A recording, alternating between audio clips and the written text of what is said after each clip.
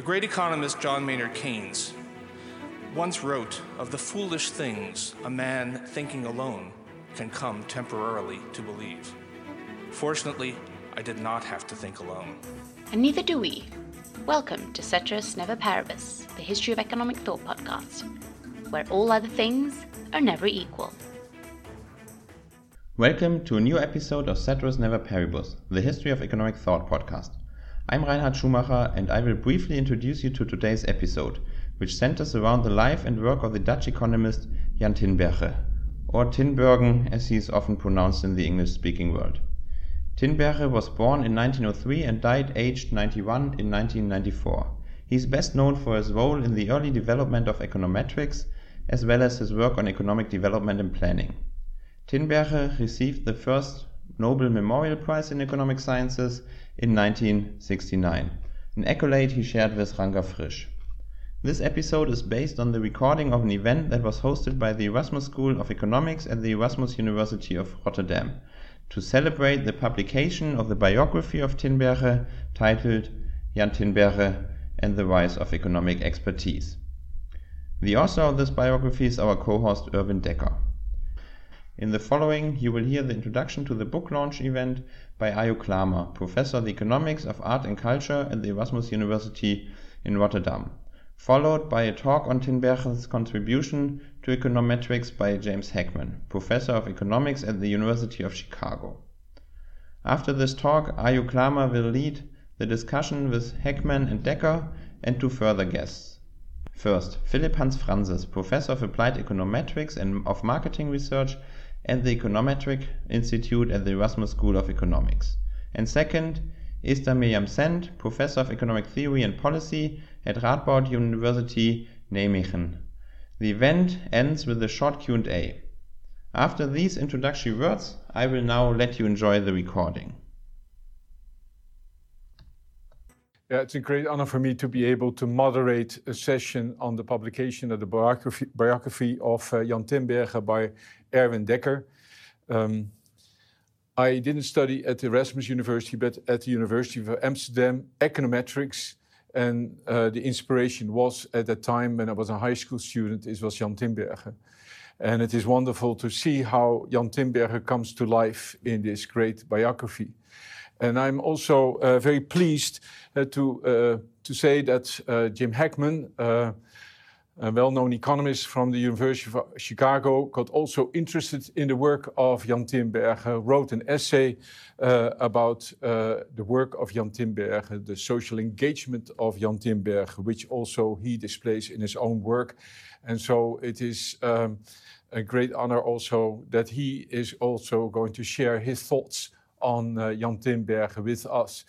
After that, I will have a discussion with, among others, Philipp Hans Francis and with Esther Mirjam Send, and of course the author himself, Erwin Dekker. And you have the opportunity to pose your questions at the Q&A, and please, I welcome you to do so to enliven our session at the end. But first, I would like to welcome Jim Heckman to share his thoughts about Jan Tinbergen and his legacy. Well, I'm honored to be here. I would prefer not to give too much of a formal lecture, but to describe what I think the impact of Tinbergen was and what this book does in terms of providing deeper insight into what motivated Tinbergen. And I think the book, as has been said, is well written. I think it actually presents an interesting perspective on the life of a person who in mainstream economics is probably better known for his work on econometrics and social planning, development planning later in his career. But there's certainly a body of work going back in econometrics to the 1930s. There's an econometric technique called indirect least squares, which is still used today, which was pioneered by Tinbergen in the course of his work in terms of developing the structure of the understanding the economy and trying to do empirical work. There's an interesting tradition in Holland, or in the Netherlands, I should say, where much of the work in economics has been motivated by very empirical concerns. people trying to solve social policy problems. I speak now from Tinbergen on. It also includes Theil, who was, of course, a student of Tinbergen. Theil was my colleague here for many years, and we taught some classes together. And Theil and Tinbergen both had this profound motivation. They were different in their perspectives about social policy in particulars, but they were both motivated by trying to understand the data and to devise social policies that were empirically based. And I consider that to be an interesting theme that runs throughout the book and the life of Tinbergen. I mean, to me, it's kind of amazing. It's something we don't see much these days in economics, that he did not have training per se in economics. I mean, he didn't take a PhD in economics from anybody. Maybe Paul Ehrenfest, who was working in thermodynamics and was a world-renowned physicist in Leiden, friend of Einstein, friend of Fermi, a real player in the world of nuclear physics and physics generally in the 1920s and 30s. So that, I guess, I had learned only from this book that Ehrenfest had developed on his own interest in economics and economic policy, and seeing the relevance of applying economic models, physical models of physics to understand the economy. But but it's quite interesting then that Tinbergen's training, and I gather much actually of Theil's training, although Theil was a student of Tinbergen, that many, these two famous Dutch economists gained their traction mainly from trying to understand empirical problems. It's also true, of course, another famous Dutch economist, Tjalling Koopmans, had a background in physics as well, and converted himself from a mathematical physicist to an econometrician, and then later a major economic theorist. So it's an interesting tradition of the transition from physics to economics, but using the tools of physics and the standards of physics. In other words, the standards of trying to look at the structure of data, to build models and understand how well they explain the data, or motivated by economic problems, but using data to test those models. And so there's no question that that's very, very central, it seems to me, to the history of Dutch econometrics. I can't speak for the current state today. I don't know everybody. I know a lot of very good Dutch econometricians and economists who are doing similar things, linking data and models and going forward and testing. But what I find interesting about Tinbergen, and when I read the book, I felt in some sense, there's a famous story about Isaac Newton. Isaac Newton allegedly was motivated by, when he did his physics, he was motivated by the desire to actually to understand the nature of God. He thought he was discovering God's mind. He was a deist. I mean, he really had this idea of the world being designed by God. And I think many physicists, even to this day, think about it in that way.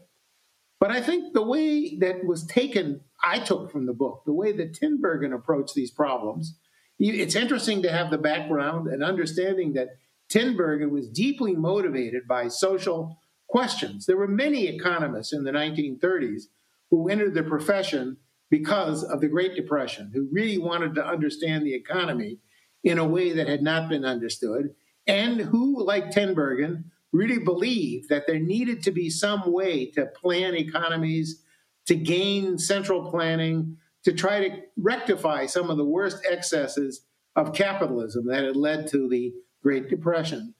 So Tinbergen was in part of a group in that regard, but he stood out from the group because not only did he have this motivation, like Newton in some ways, but unlike Newton, what he did was that he had developed ideas. He developed even the framework for understanding the questions that were in front of the economy.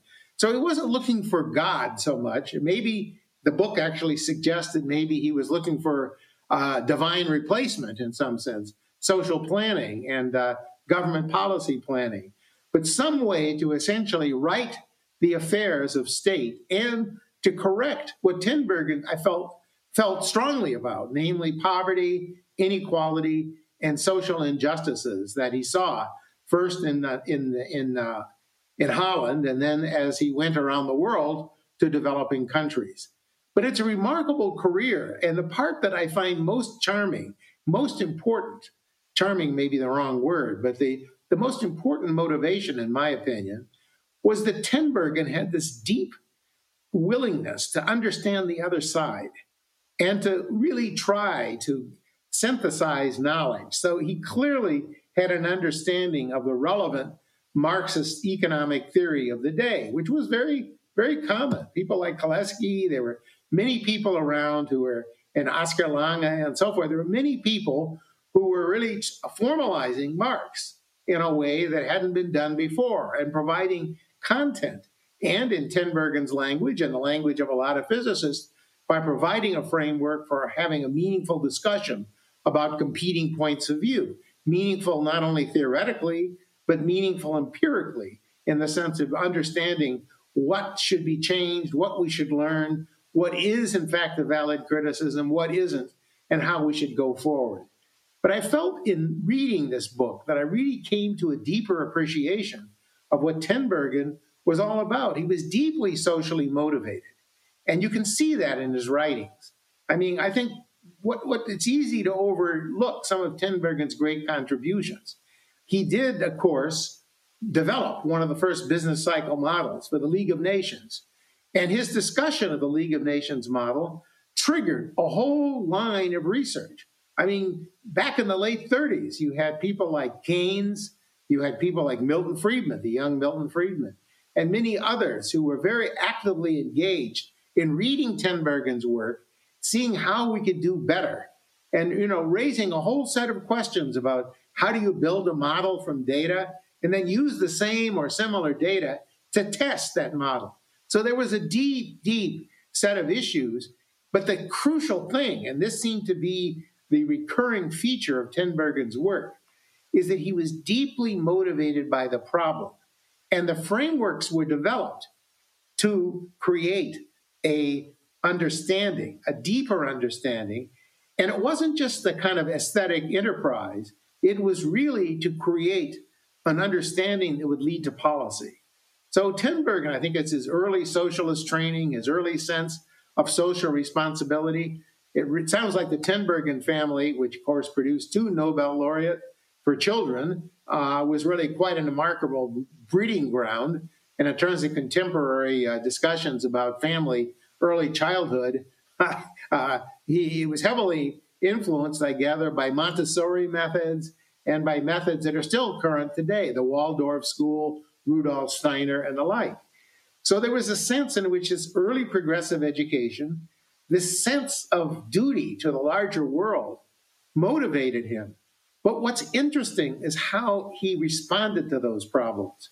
So instead of just writing polemics or writing advocacy pieces, what he did, not just looking at the data in a casual way, which is a common practice then and now, he really built new models, precise models, because he has training as a physicist.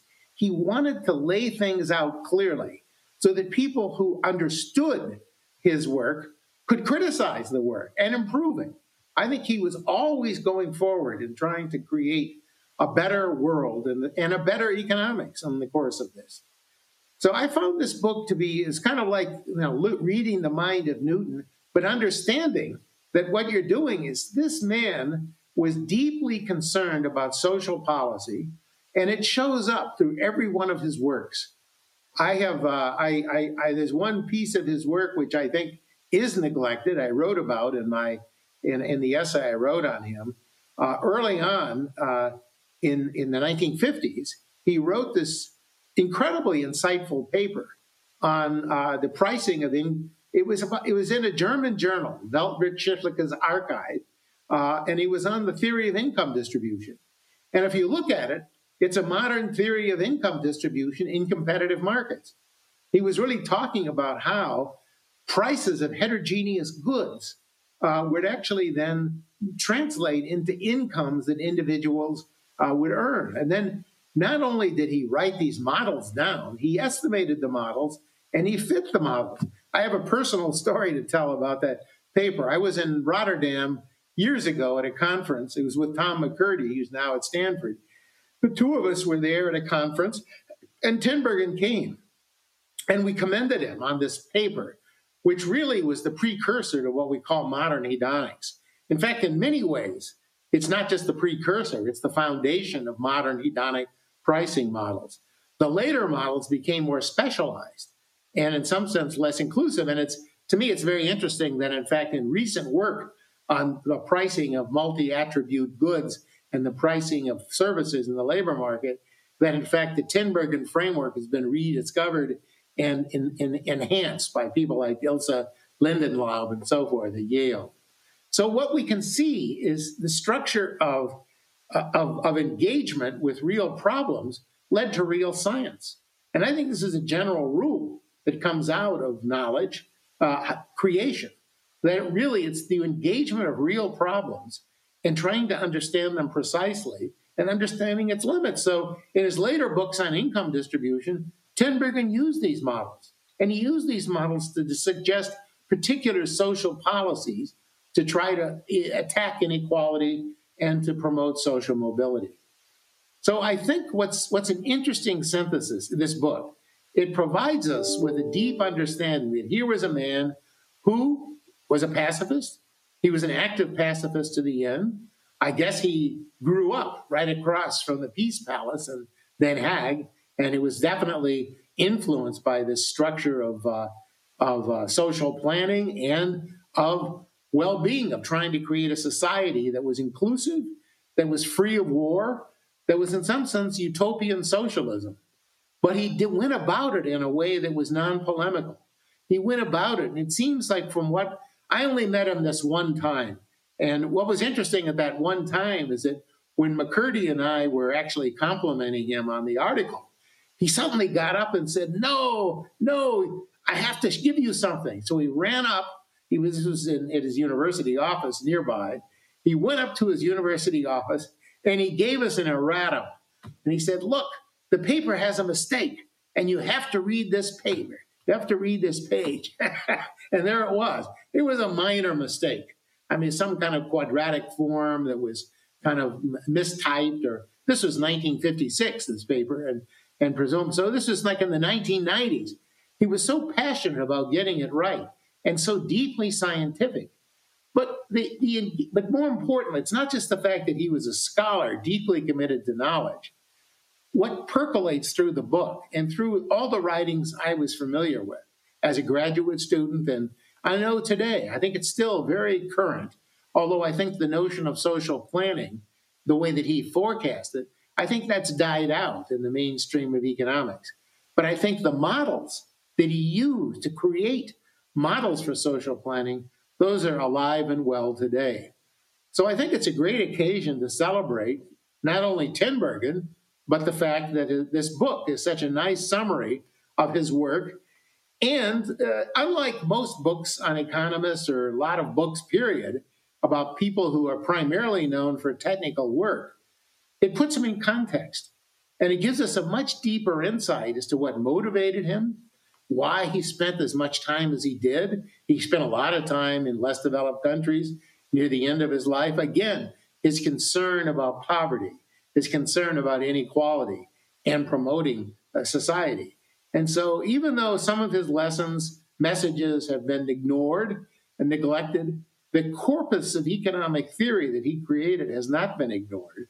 And I think that even though his enthusiasm, he and his fellow laureate, Ragnar Frisch, really strongly believed in central planning in a way that I think has become less fashionable today, nonetheless, he created a framework for thinking constructively about economic policy. And it's interesting that it was so heavily motivated, so deeply motivated by the concern to improve society. And in some sense, I don't want to belittle his contribution, but if you read the life of Marshall and you ask, Marshall, what did Marshall wrote on several occasions that his, mostly famous for his work on price theory and industrial organization and creating a whole corpus of economic theory. But Marshall, and it's visible in his own career, Marshall was deeply interested in the problems of poverty. And so in getting to the core of the problems of poverty, he had to understand the mechanisms that were producing it. And in that sense, I think it was a very constructive synthesis that was able to straddle the kind of Marxist socialism that was prevalent in some of the social planning circles and some of the structures of neoclassical economics that were emerging at that time. Tinbergen made a very nice synthesis. And it wasn't just because he was aesthetically motivated, it's because he saw the best in each and tried to create something useful. So those are very shallow remarks, and I will say that I deeply appreciate and have always appreciated Tinbergen, not just for the econometrics, very important, of course, his theory of economic policy, and his work on development planning. Those showed a real willingness and ability to engage with the real world and to enrich economic theory for doing so. So I'll stop at that. Thank you for the opportunity to speak at this occasion. It's a good book. Thank you, Jim. I think you gave a very rich picture of Jan Tinbergen, also how he shows up in the book.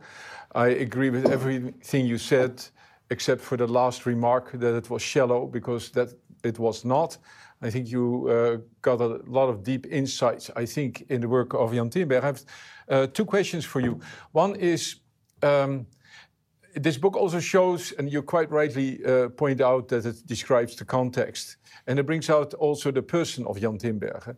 And I was sort of wondering to what extent you identify with the person of Jan Tinbergen, or what do you think in your own work, your own life, it is different for you. You talked a great deal about the social responsibility that Tinbergen sensed, what we also witnessed somewhat in your work. So I was just intrigued. Do you identify in any way with Jan Tinbergen? Oh, yes, in several ways. When I was an undergrad, Tinbergen wrote his PhD in physics. And I started in that course, but like Dan McFadden did as well, as a matter of fact. And I think Koopmans did write his PhD in physics, or either that or in mathematics, but that's an earlier generation. But Tinbergen's problem in the time of, in his day, when he began, he was living in the middle of the Depression, or the Depression started, let me put it that way. He was a brilliant student. I saw one line in the book says, that it was rumored that it was both, only two people understood Einstein's theory of general relativity, and that was Tinbergen and Ehrenfest. I don't know if that was true, but he clearly was a brilliant student, and he was really somebody who could make a tremendous impression on anybody. But we started, and he had these earlier roots in socialist camps and works with people. It was motivated, quasi-religious. I think it was kind of a secular religion for him, maybe. Yeah. And this became a theme, I think, for many, many economists. I used to kid around, a lot of people who were previously deeply religious sometimes turned to economics or turned to some kind of belief and some desire, maybe a secular God, if you will, but in the sense of, trying to do better in the world and trying to make the world a better place.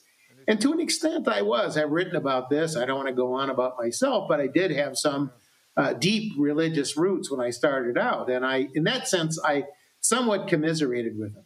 But I entered economics at a different time. And that is, it was the 1960s. And it was already at the time when people like Tinbergen and others had already, and Klein and for that matter, Friedman and a number of others, Arrow and so forth, had created this edifice of neoclassical economics. And Kennedy, President Kennedy, he was a president when I was an undergraduate, was deeply interested and implemented economic policy. And so there I had, different from Tinbergen, the sense that economics could be a successful science in shaping policy. So the Kennedy tax cut And the ensuing analysis was very inspiring. So I had a different source of inspiration. And also then I lived through some of the disappointment that came in the aftermath of those social policies. So there's a sense that I can't say I'm Tinbergen. I have very different motivations, but I did sympathize with the fact the training in physics, the training in science does drive me. I can still see, does to this day. I was yesterday over the weekend, we were working on a very detailed appendix to a paper that's really very applied, but nonetheless, we went through a series of very intricate calculations, formal calculations, in an effort to try to understand and create a clear story about a particular intervention that we were studying. And in that sense, I think I share some background with Tinbergen. And I always felt that there was this kind of science. And other people feel the same way. I know that there's one of my contemporaries, in fact, my co-laureate, Dan McFadden, started out in physics as well. And if you read his works, and you read a lot of his work, he has this same notion of the physicist, going out, doing models, and then looking at data and trying to test the models with data. So there's a practical focus. It's not just an aesthetic enterprise. So that's what I would share with Tinbergen. And I feel a blood brother in that regard. I think he's a powerful source. And also, so in that sense, I feel some commonality. I was not a Quaker. I thought about becoming one during the Vietnam War, but not for the reasons that Tinbergen wanted to think about being a Quaker. I was really trying just to get out of the draft. So literally, Tinbergen was a very inspirational figure. Thank you. But I do think it was amazing how he put this to work.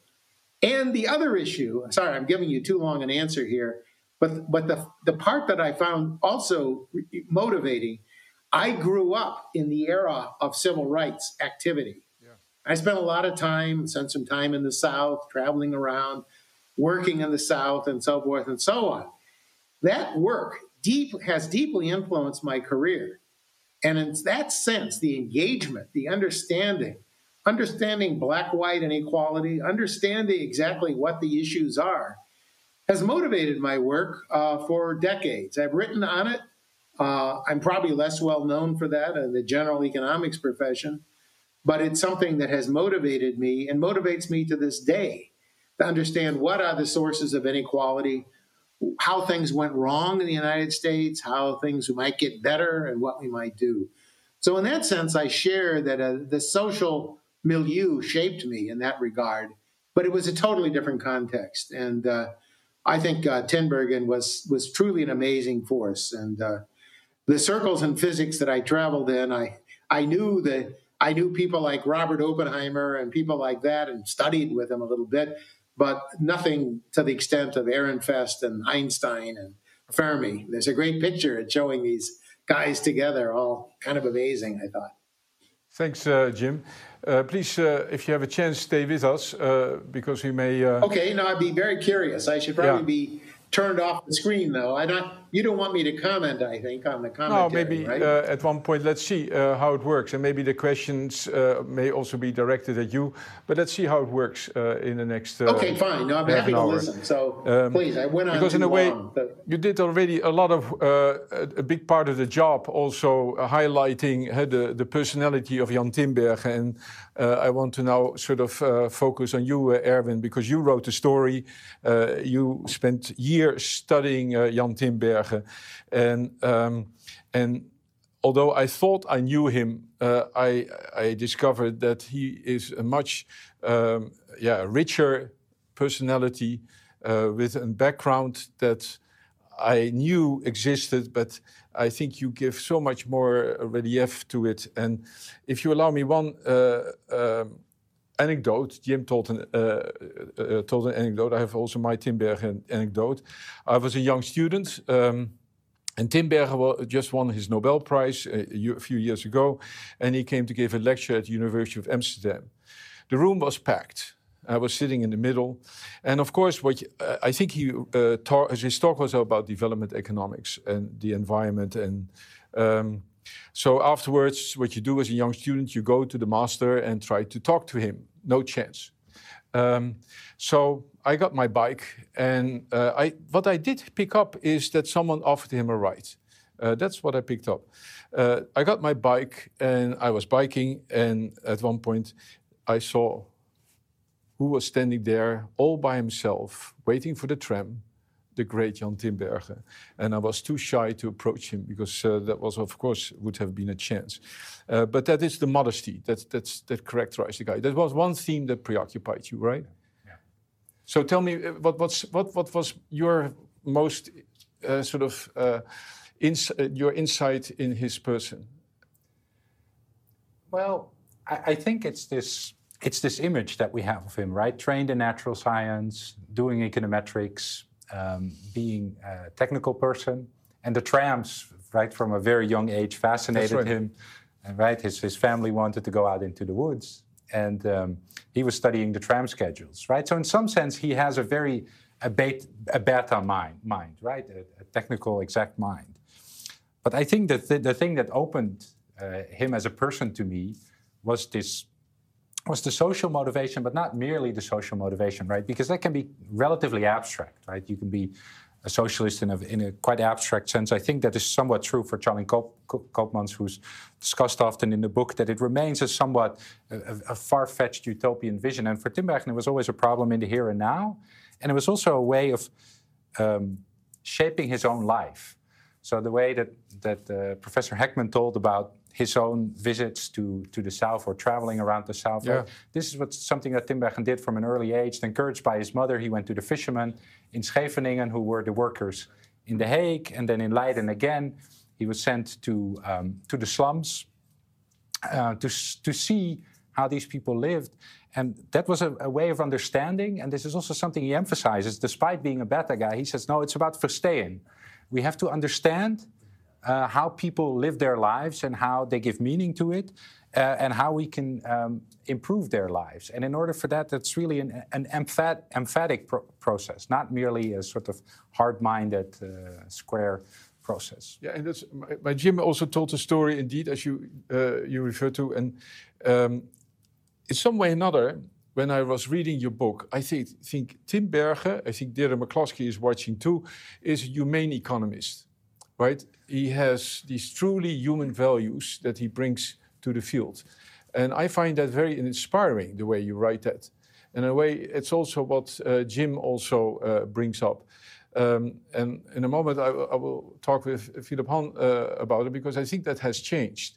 But isn't that something that characterized him? I mean, he was so principled, living a modest life, right? Being dedicated to these social causes throughout his life, while he then also started doing development economics. Yes, absolutely. So that shapes his work. But I think that's also the one element where I think there's a dual legacy, right? Yeah. I set that out in the final chapter, is that Tinbergen left behind the technical legacy. Right? In the Netherlands, we always joke that we are the only country that has econometrics as a separate field, which is due to Tijl and Tinbergen. So there's a sense in which I think his legacy has also been to almost split the two apart, right? To turn econometrics into a science of its own, and technical economics into a science of its own.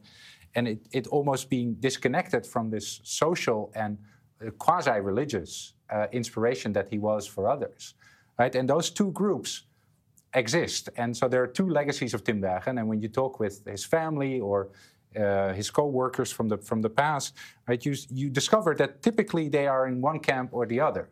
So in some sense, it's not that we've lost it, but it remains hard to connect the two. And sometimes for Tinbergen, it was also hard to connect the two. When you're a neutral economic expert, you cannot always also let your ideals or your social goals speak. Yeah. And so he also had to balance the two. He also was a hard-headed guy.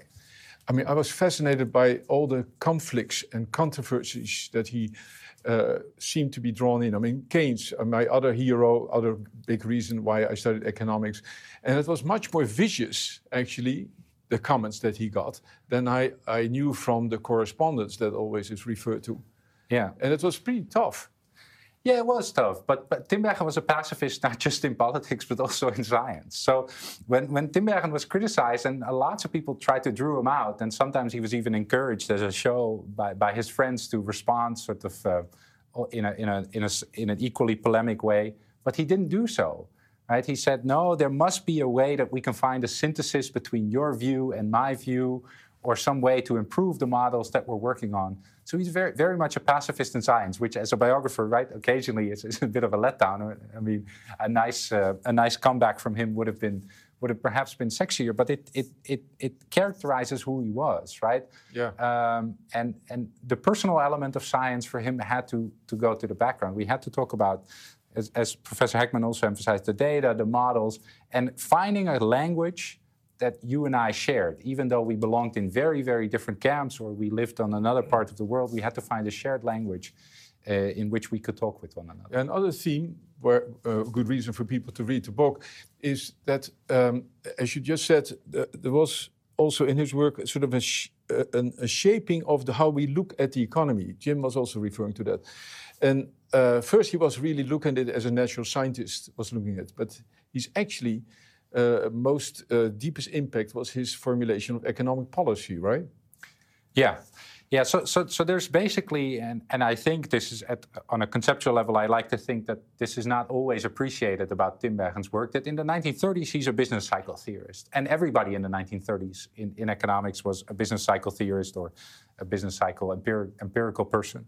They were all studying the Great Depression in one way or another.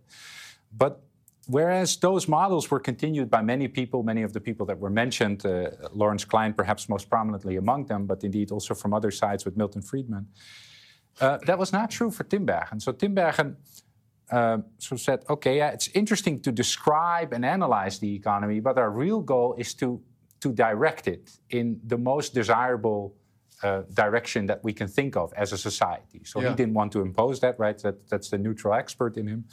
He wanted not to impose which direction it should go, but he said our models should enable us to steer the economy, to shape it so that it leads to just outcomes or to growth. But that was at that time unheard of, right? Yeah, no, absolutely. So, but even the 1930s evolution is sort of radical in the sense that many people have studied this.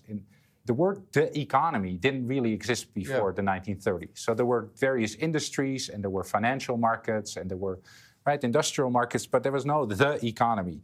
And so the 1930s invention, which I think was more Keynes doing perhaps than his, was to invent or imagine the economy.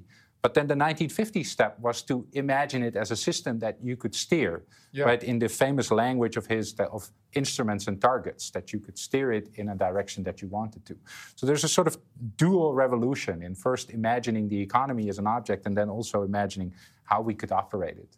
Yeah, so when I started studying in the 70s economics, I didn't know any better. That's the way we looked at it, as a machine that you could steer with targets and knobs to turn on. And Esther, Mirjam, you also you studied in the United States. You were at Stanford, working with Arrow. You studied the work of Sargent. Then you came back here to the Netherlands, developed your interest in, among others, behavioral economics. You are also now a policy maker, or at least you are in the Senate, or the Dutch Senate. So you're politically active, and you did also serious conversations about the work of Tinbergen, including a conversation with Jim Heckman. Now, I wanted to ask a second question, Jim Heckman. I'm asking you that now, because Jim Heckman is University of Chicago. And isn't it true that the University of Chicago is part of the undoing of the legacy of Tinbergen? Dus the whole idea that you model the economy was declared basically mute by the Chicago economists, including Sargent and Lucas, of course. Isn't that the case? There are many, many elements in your question. I'm going to respond to a few of those. Yeah. One is a big difference in the transition in the Netherlands and in the United States. In the Netherlands, I was trained in the Tinbergen fashion. And then I came to Stanford, and my instructors there were not interested whatsoever in policy recommendations. They were interested in fascinating mathematics, and they were willing to help with the mathematics, but not with the assumptions or with the applications. So that was one of the reasons I was thrilled to go back to the Netherlands, to be in this environment in which economics and policy interact. And I think one of the legacies in which Erwin describes in his book is the influence that Tinbergen had on the institutional landscape we have in the Netherlands, with the special position of the Netherlands Bureau for Economic Policy Analysis, the special position of the Central Bureau for Statistics. That's quite unique, that we give a role to those institutions in guiding us in policy directions. So that's part of the answer to your question, but that was more because of your introduction than because of what you mentioned later on. Then if you look at the discipline of economics and how it changed from Tinbergen to Chicago and to the present day situation, you see in Tinbergen and in the early Coles Commission this wish to connect theory and policy. Theory is measurement. And then later on, Coles changed its motto to theory and measurement. And if you look at the economics profession now, I would characterize it as a profession that has made an applied turn, that looks at several elements of the economy in great detail, comes up with fascinating findings, like Angus Deaton, whom we interviewed for the book, things that you wouldn't think of in your armchair of theory. But that is quite different from the earlier inspiration of Tinbergen. So you see a drifting away from this building of bridges between theory and policy and application and data towards more of an applied turn looking at several separate elements of the economy. You are a member of the party that also Tinbergen was a member of, right? Is Tinbergen still important in the party of the Party of the Labor, as we would say? Yes. In fact, when I was reading the great book that Erwin wrote, I had to do some soul searching, and because I was inspired, just like Tinbergen, in wanting to improve the world. I come from a background where soberness and moral duty play an important role. Also religious? Not religious. So I saw many connections, and it also forced me to rethink, am I at a point in my career where I'm living up to those ambitions that I had, that Tinbergen had, and what steps do I need to undertake to live up to the high standards that I started out with? Yeah, I was inspired by Tinbergen not to take a car. I didn't live up to that promise. I was just realizing I should get rid of my car to honor his... I think one other thing, because it's interesting, did you mention also your own career switch, is that for numerous times he could have, in my sort of imagination, could have lived the professor's life. Mm-hmm. And he repeatedly chose not to live the He could have gone to Harvard, right? He could have gone to Harvard, which for us Dutch people perhaps feels a little bit like, right, the good life of the professor. I'm not sure whether that would have been fully true. That would have been breaking with a lot of things. But it was also moving in sort of topics, setting up new institutions, thinking, okay, I've done this very well. That means that there's a new moral duty for me somewhere else. And so I should move on. And the amount of times he did, even at 50 and 60 years old, was truly inspiring. Yeah, Philip, Hans, you were instrumental of getting this book also done, right? I mean, you were the dean here of the economics faculty, and you decided this had to be done. Were you aware of what it would lead to? Did you know Tinbergen? Were you familiar with his life? I'm familiar with his life due to a former book written by Albert Jolink on Jan Tinbergen. That's more on the personal life. I met Tinbergen once when he visited the Tinbergen Institute, named after him, and in the building close to the river.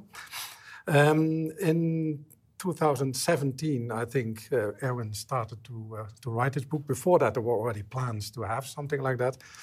And in those days, we thought it would be nice if we could combine it with celebrating his first Nobel Prize 50 years before, in 1969. And the lucky coincidence was that we invited Esther Duflo to be one of our honorary doctorates.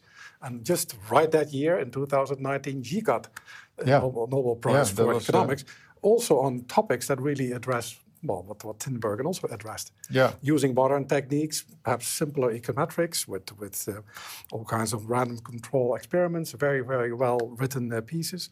So it all came very nicely together. We would have liked, of course, in the very same year to present this book, but I also have written a few books, and it takes always longer than you think. But I think the end result is way deserving this time. This is a marvelous book. As I said, I read the Dutch version, not yet the English one, but it's extremely well written. It's very inspiring. And you are, what you could say, a contemporary economist, do a lot of research, do a lot of econometrics too. How do you relate to Tinbergen's legacy? I once interviewed you when you were a graduate student still, for the book about Tinbergen that I wrote then. Yep. You were one of the students, I think, in my sample. And long time ago. A long time ago. But I identify you more as an American-oriented economist. Is that right? Not so much. I think we are still working today in the spirit of Tinbergen. Yeah. Business cycles still very, very actual. The main thing, I think, what is the difference is that the world has become much more complicated than it was in the 50s. So I think, I do not know by heart, but maybe his models have a few equations, and the ones where the Central Planning Bureau in the Netherlands works with is a 2,000 plus set of equations, where even after the recent recession, people said there's a block of finance missing, so something like 500 equations are lacking still. Yeah. And that's of course very interesting and intriguing. And people still try to work in similar ways to have methods and techniques to reduce poverty, Esther Duflo, but also to forecast better, to control the business cycle, to reduce the oscillations. So it's still alive still and very kicking. much. And that is what I find that comes together with what Esther Mirjam said. It's quite amazing that the institutions that you mentioned, they're still here. Yeah.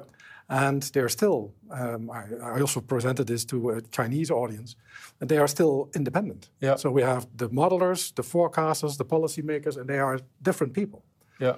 And still up to date. And we even have the SER, which is a committee that involves... impossible to explain to Americans. That's a committee that involves unions and employers. Yeah, together. And they do not seem to fight. They make solutions, and they present it to They're government. called social partners. So the whole, the sympathetic part of Tinbergen, I sense still, around us today. Yeah, because Erwin, now we talk about how great and nice and good Tinbergen was, but in your last chapter you had also some qualifiers that there is also reason that Tinbergen could get also somewhat disappointed. So what is your message there? Well, I think there's 2 points. I think one point on development economics. I think development economics, as he practiced it in the 1960s and 70s, is certainly not enjoying a good reputation. But I think also in hindsight was, when you look back at it, was often misguided. It was very, very top down, which by Tinbergen's own standards, in some sense, was not okay. Like I show in the early part of the book that it grew out of social movements, out of an intimate knowledge of the problems, and in the development economics that goes missing. So he was a little bit of fish out of the water abroad, and so in the developing countries, there's people always ask about, and what about Albert Hirschman? Albert Hirschman is famous for having lived in nearly every South American country and then having a sort of intimate knowledge of the social norms and all the different groups in those societies. That was not true for Tinbergen. So I think if we look back at his development economics, we see that he lacked some of the intuition and some of the non-measurable knowledge, perhaps, that made him such a great economist in the Netherlands. And then, secondly, I think there's real questions that we should ask about the way he institutionalized expertise. So indeed, in the Netherlands, it's unique. We have these expertise institutions, but you also see that an economic expert, and that is how I present Tinbergen, somewhere between academia and the policymakers, and always trying to build that bridge, had a tendency in him, even despite all his modesty and all his personal qualities, had a tendency in him to ultimately he wanted to have the experts have the last word. And that didn't always match with what society wanted. And in the 1950s and 60s, there was a sort of general belief that we were going to build a great society together. But in the 1960s, when the revolts happened, the student revolts, he is upset. He doesn't know what to do. And in fact, then his sort of, his response, his intuition is to fall back on more expertise. So the problem that things are not going as we had planned is because we didn't have enough expertise, or we didn't know all that we should have known. And I think perhaps that is a moment that he should have thought, well, for me, the place is now humility, and it's listening again. I should go out again and understand what this revolt is about. And I think that's also a lesson for today, if we think about expertise today, right, which is sometimes challenged from all sorts of angles. Our response should not be, then we need more equations, or we need more expertise, or we need better measurements. Sometimes it's also then important to go back and listen, like he did in his early parts of his career, and to also think of our role as economists not mainly working in service of the state, as Tinbergen did more and more, but also working in service of society.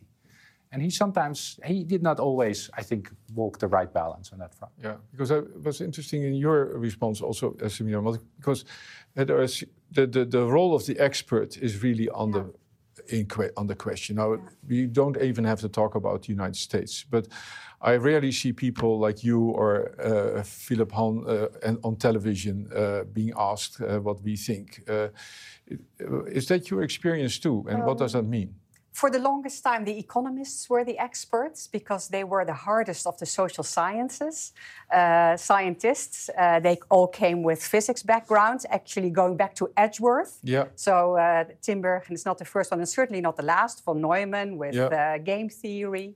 So for the longest time, economists were able to present themselves as the hardest of the social sciences. But then we got difficulties like the recommendations in the Vietnam War that didn't quite come out. Schelling's role in the Vietnam War, the stagflation in the 1970s. So now you see the expertise being shifted.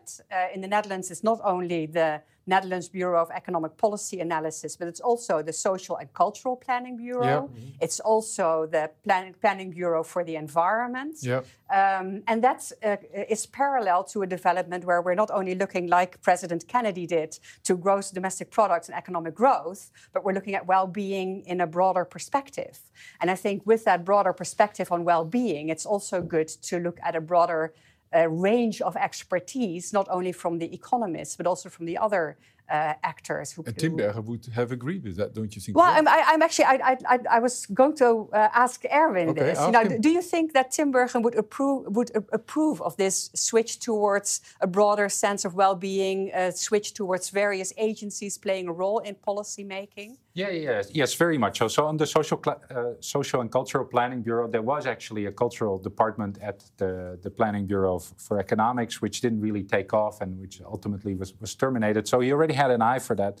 And later on, he also wanted to include, especially psychology. He always looked at the psychologists as somehow being good at measuring things. And I think if you now look back at what happened in economics, it's interesting that's also the psychologists were the ones who were finally able to breach the thick walls of economics, right? And find an entry point also later in happiness research. So I think there's an appreciation for it. But Tinbergen had one standard, one defining feature. You had to be able to measure it. And if you weren't able to measure it, then scientifically it couldn't count. However important it was, and he recognized it to be in his own life, you had to measure it in order for it to count scientifically. And that's sometimes, right, that steers where you look. And I think as critical economists, we know that all too well, but that sometimes means that we look in places that are easier to measure and don't always look in the other places. But yes, he was already thinking about broader senses of measure of welfare and well-being, but only to the extent that they could be measured. So, yeah. Oh, I just wanted to reaffirm this point about Tinbergen's interest. I was going to refer to the work in the 1960s and 70s that was inspired by Tinbergen, by people like Bernard van Praag and others. Mm-hmm. They were working with Tinbergen. They came up with measures of utility. And exactly, I remember when they came through, University of Chicago, for example, they were literally trying to think about measurement utility for precisely this purpose. It wasn't just the utility of a particular good, but the utility even of society at large. So there was an attempt, I think Tinbergen, but it was a measurement framework. And if you look at it, you can see he developed, Van Praag and his co-authors, developed a whole set of tools And you can see it. They're in print today, left over, and I would call that an early precursor of the happiness literature. And for that matter, even Frisch, was deeply concerned about the measurement of utility for precisely the point of view of going beyond just looking at bundles of goods, but thinking of broader notions of happiness. So I think it's been a concern for quite a while, and I think Tinbergen was active in fostering research on it. Thanks. Comment. I have a question of Daniel Verhemert, directed both to you, Professor Heckman, and to Erwin.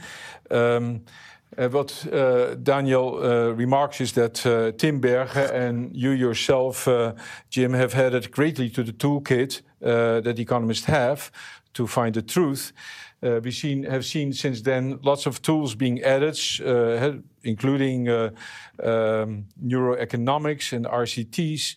And the question that Daniel has, they want you to look into the future. And actually, the question is, what would Tinbergen be working on today? So let me start on that one. But I think one thing I note in the book is that he wanted to develop a scientific measure for sustainability. So this is once again such an example of. So this is an important normative concept, right? That everybody is using as a concept and is also using as a guiding principle. But in order to truly work as a guiding principle, Tinbergen felt that you had to develop a measure of sustainability. And already in the early 90s, that was the very end of his life, but by now it's about 30 years ago, and he published a method that was, I think, somewhat data intensive, if that's a word, right? It required a lot of estimations of various projects, but that was an attempt to measure how sustainable the economy was at the moment, and how we could work toward making it more sustainable through measure, right? By measuring the impact and especially the compensation projects that we did. So if you think of right now that we buy an airplane ticket and some trees will be planted, right? That's the sort of thing he had in mind. And then the natural functionings that our generation had, we had to transfer to the next generation. And so he wanted to provide a scientific measurement for how to do that. And Jim, do you have an idea? Well, I think the theme that's been sounded throughout this whole discussion is that of measurement. Yeah. And my guess is now that he would be delighted with the whole set of tools that have emerged, not just in econometric methods, data learning, new machine learning technology, but new ways to elicit things like not just preferences, but to capture moods, and I think to capture the well-being. One project that Tinbergen was interested in, and certainly Frisch was interested in, when he used the concept of social welfare function, he wanted to quantify that function. I think he would still be interested in trying to capture a richer notion. And my guess is, because of the developments that have occurred in the last 50 years or so, that he would be very interested in trying to understand the heterogeneity and diversity that characterizes preferences and characterizes the competing policy visions of across different groups. From what I can see in his writings, he was conscious of that, but he had some very crude data when he was writing. But he mentioned he mentions these things in his books on income and equality, the competing visions and so forth. So I would guess that would be one key goal that he would have, to try to quantify more deeply and then use that quantification to guide policy. I think that would be something very, very.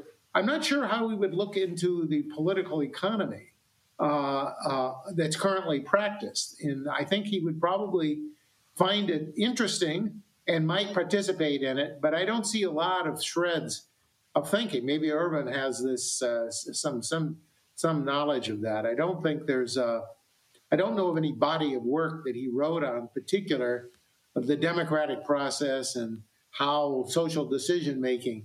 I don't know how he took even Arrow's impossibility theorem in the 1950s and 60s. I mean, the welfare function was central to his work. I mean, he talked about it. He wanted to quantify it. He did. And so did Frisch, as a matter of fact, tried to. But I think he would probably want to go further in understanding of the political economy of choice and debate. Thanks. We almost come to the end. Two long questions, but short answers, please, Erwin. There's one question about his switch. He is a physicist, and social engineering doesn't come natural to a physicist. But in a way, that's the story that you tell, right? That he made that switch. Yeah, so I think this is one of the things that is indeed somewhat puzzling. He studies with Paul Ehrenfest, who is a very theoretical physicist, so really thinking about models and fundamental explanations about how the world works, which is very far away, right? Natural science can be used to develop technology, but that's not really where he was. He was close to a lot of friends who studied at Delft, which is much more an engineering school.